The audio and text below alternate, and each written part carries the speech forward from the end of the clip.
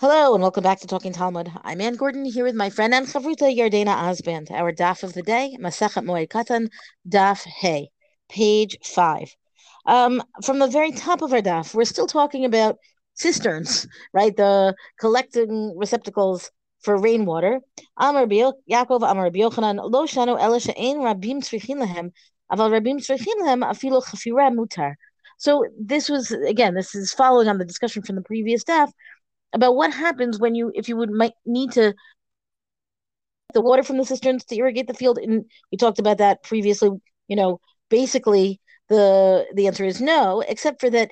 Then there's kind of like different caveats, and one of the big caveats is right here, right? That if the public would need the cisterns, if the public would need that water, then not only can you pull the water from it, but you can actually dig new. And I think what is part of the DAF is that we really have the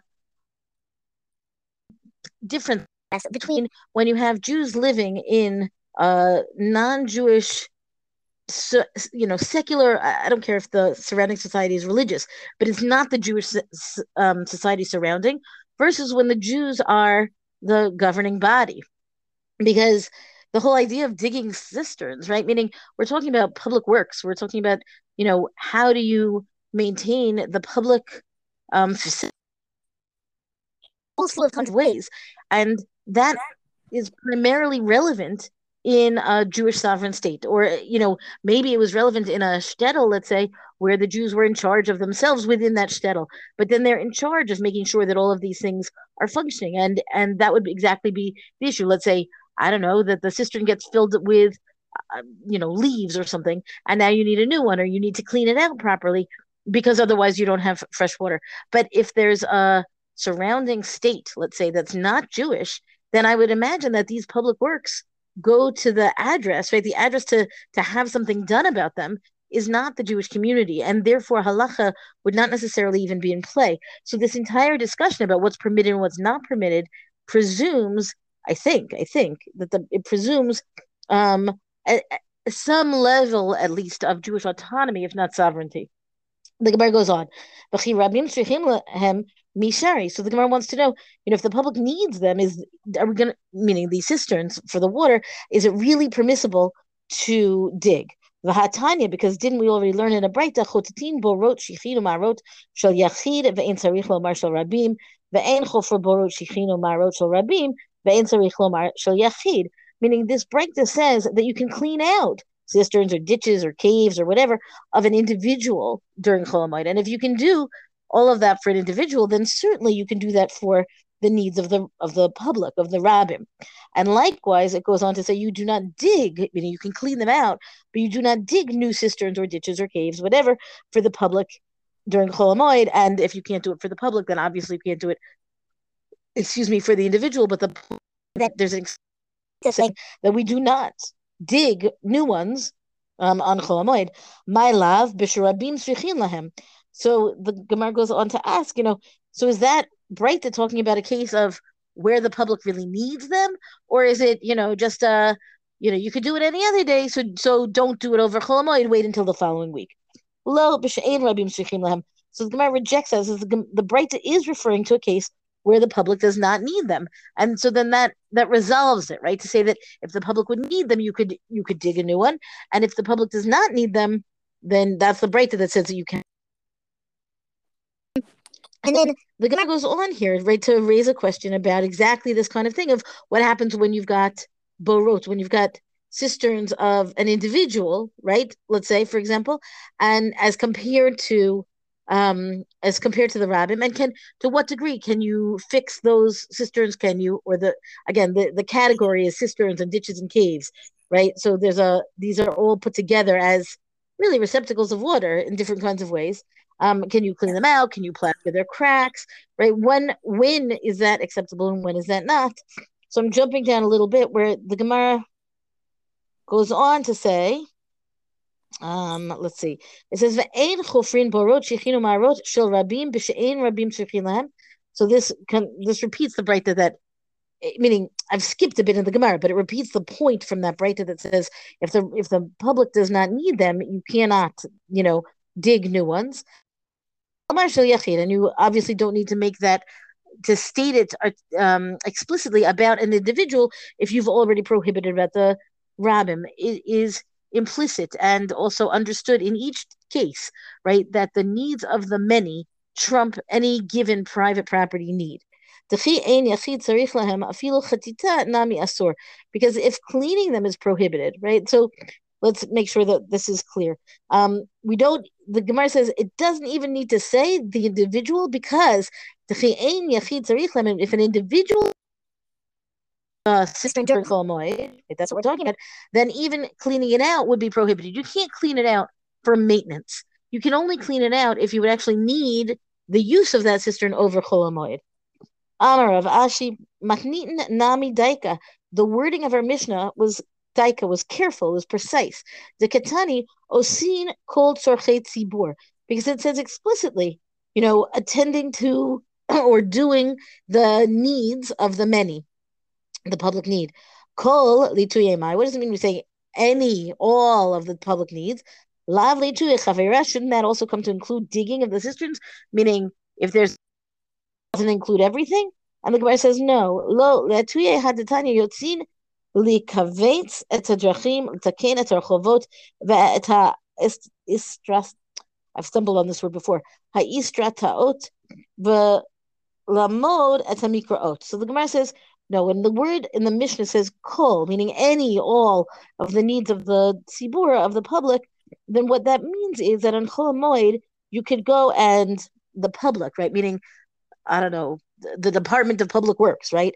Can go and clear thorns from the road, and they can fix the city streets, and they can fix the highways, that's the istrataot, and they can measure out the mikvaot, the ritual baths, to make sure that they have enough water, right? Because it called v'chol mikvah she'im bo 40 margilin letocho 40 sa'ah. You make sure that you've got 40 sa'ah of water. That's a measure of volume of water in the mikvah, or doesn't work as a mikvah.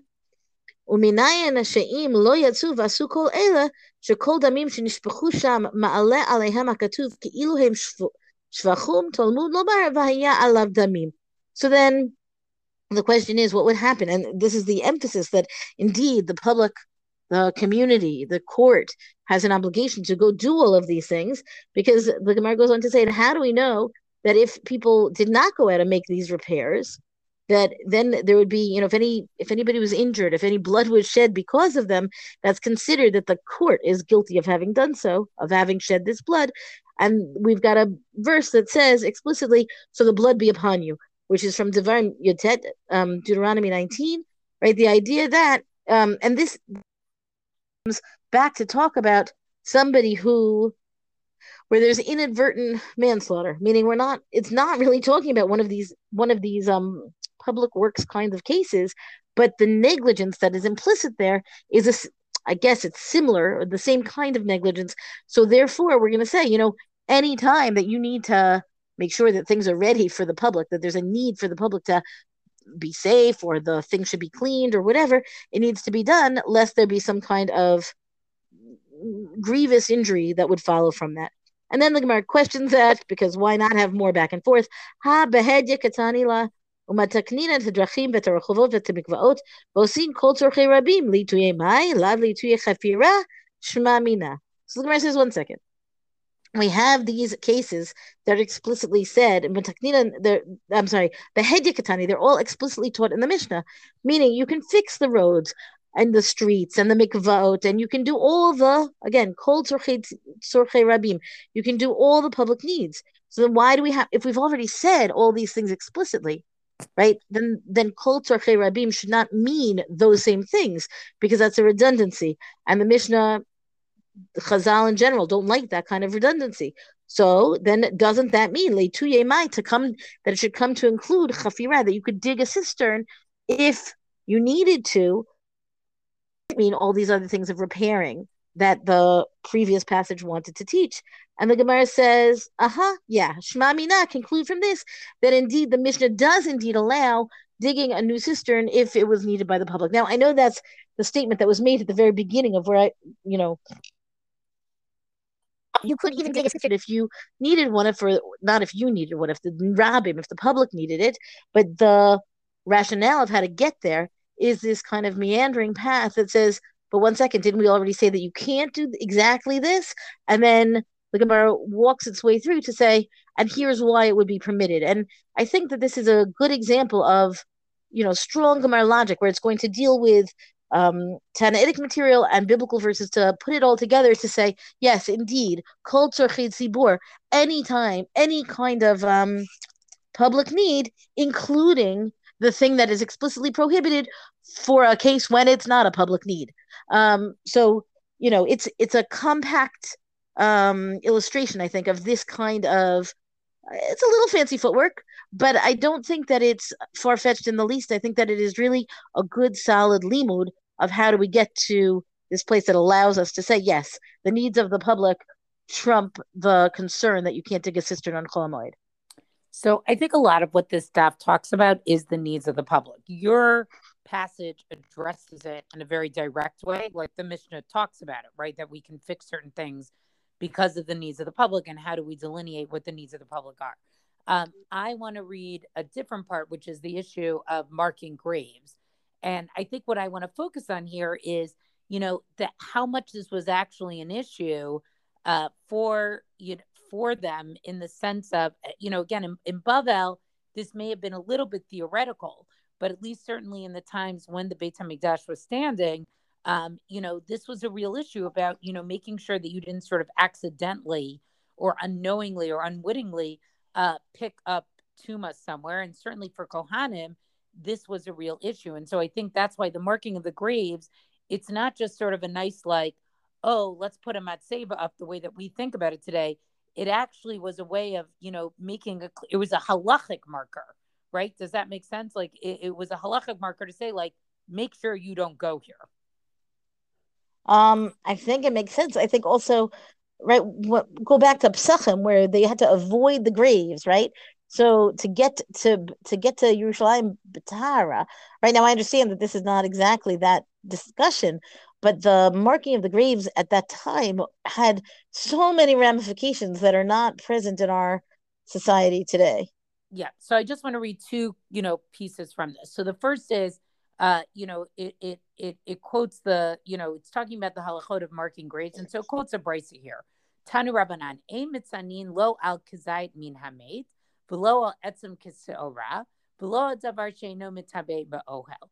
So the courts basically don't mark the area of a kizayit worth of a corpse, or of a bone that's the size of a barley grain, or of an item that only can basically give tuma through physical contact, but doesn't give tuma with a tent. Meaning there are some things that if you're in a room with them, or basically an ohel, right? You're in a covered area with them, it would give you tuma if you were in the same area with them, because you're basically in the same room.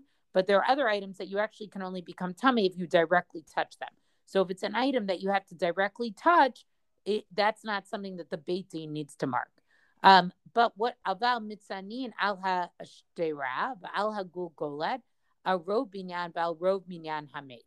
But they do mark the spine of a corpse, the skull, or sort of the majority of the skeletal body, or the majority of the number of bones of the body. So in other words, you have to have like a good portion of the skeleton or a significant part of the skeleton, and then we would consider that an area that you do need to mark. Ve'ein mitzanin al havadot, right? They don't mark the area of certain ritual impurity. In other words, if it's an area that everyone knows it has tuma, we don't need to mark it. And again, I think this goes to what I was saying before, that this wasn't about putting a matzeva up to be like, this, beloved person died here. This really was just sort of a practical halachic consideration of marking where one could walk or not walk, or where one would pick up tuma or not pick up tuma. Aval mitzanin al hasfekot. But what we do mark are places of uncertain ritual impurity, which makes sense because we want to make sure, we want to be able to say like, hey, we're not sure, so we have to mark this area. The Elohena hasfekot, and here are areas that are sort of considered to be uncertain. Sechachot ufarot ubeit hapras.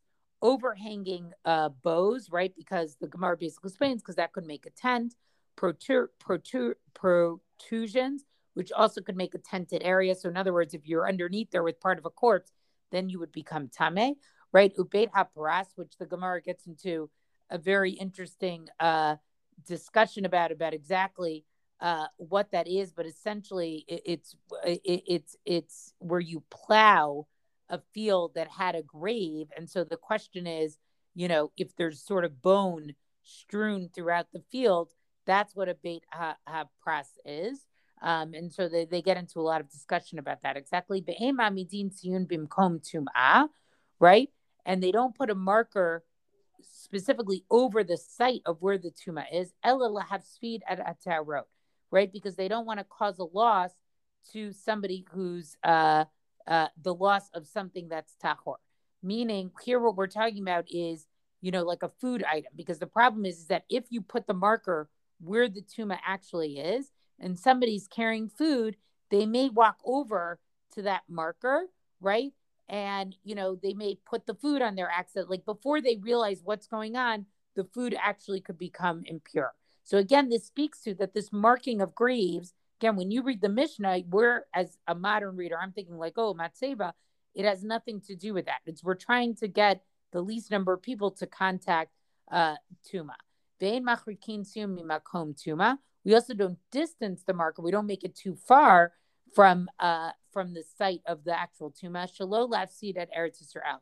So as not to cause a loss of Eretz Yisrael. So in other words, we don't want to increase or make too many areas in Eretz Yisrael where people could not walk. So again, this also is a halacha that was specific to Eretz Yisrael. It didn't really have anything to do with Bavel. And then the Gemara really begins sort of by analyzing this brisa. And I just want to, jump down to one other, little bit more about the Beit HaPras, right? Beit HaPras gets nan, hachorish etzakever harehu oseh Beit HaPras, right? So the Beit HaPras, this is a Mishnah in Ohalo, chapter 17, verse Mishnah 1, right? That if you plow a field with a grave, right? And then the bones, theoretically the bones could be all over the place. That's what we call a Beit HaPras. But kamahu oseh melo ma'anem mea ama. And how much of the field do we say is a Beit HaPras? The full length of the furrow, right? Which is about 100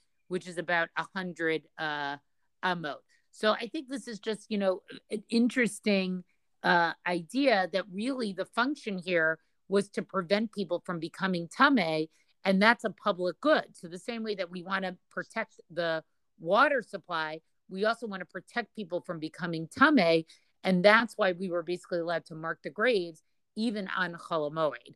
And again, I think this reemphasizes this is a whole area of halacha that took up a lot of time, energy, allowed people to do things, on Chol HaMoed that today is just like not part of our halachic life. And I'm always, impressed with these types of passages that shows us how different the practice of halacha is depending on what generation you were born into. In other words, what I mean by different is not that the halacha is different, but sort of like what I could imagine is like today, if you ask people like, what are the top 3 halachic areas you think about most? So most of us probably say Shabbos, Kashrus, I don't know, one other one.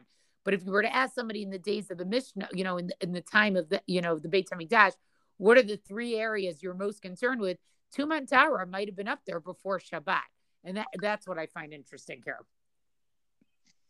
It is very interesting. And I think that it is one of the, people talk about korbanot being absent. I think that's more in the forefront of our mind, perhaps because of things like tefillah replacing korbanot. But I think that the Tuma and Tahara issues are the ones that really probably changed, were the most different. If we had them like imposed suddenly nowadays, we would have the most difficulty or dramatic adjustment to them, for sure, I think. Well, that's our DAP discussion for the day. Rank us reviews on all major podcasts. Thank you to Rabbanit Michelle Farber for hosting us on the Hadran website. Let us know what you thought about this DAP on our Talking Talmud Facebook page. And until tomorrow, go and learn.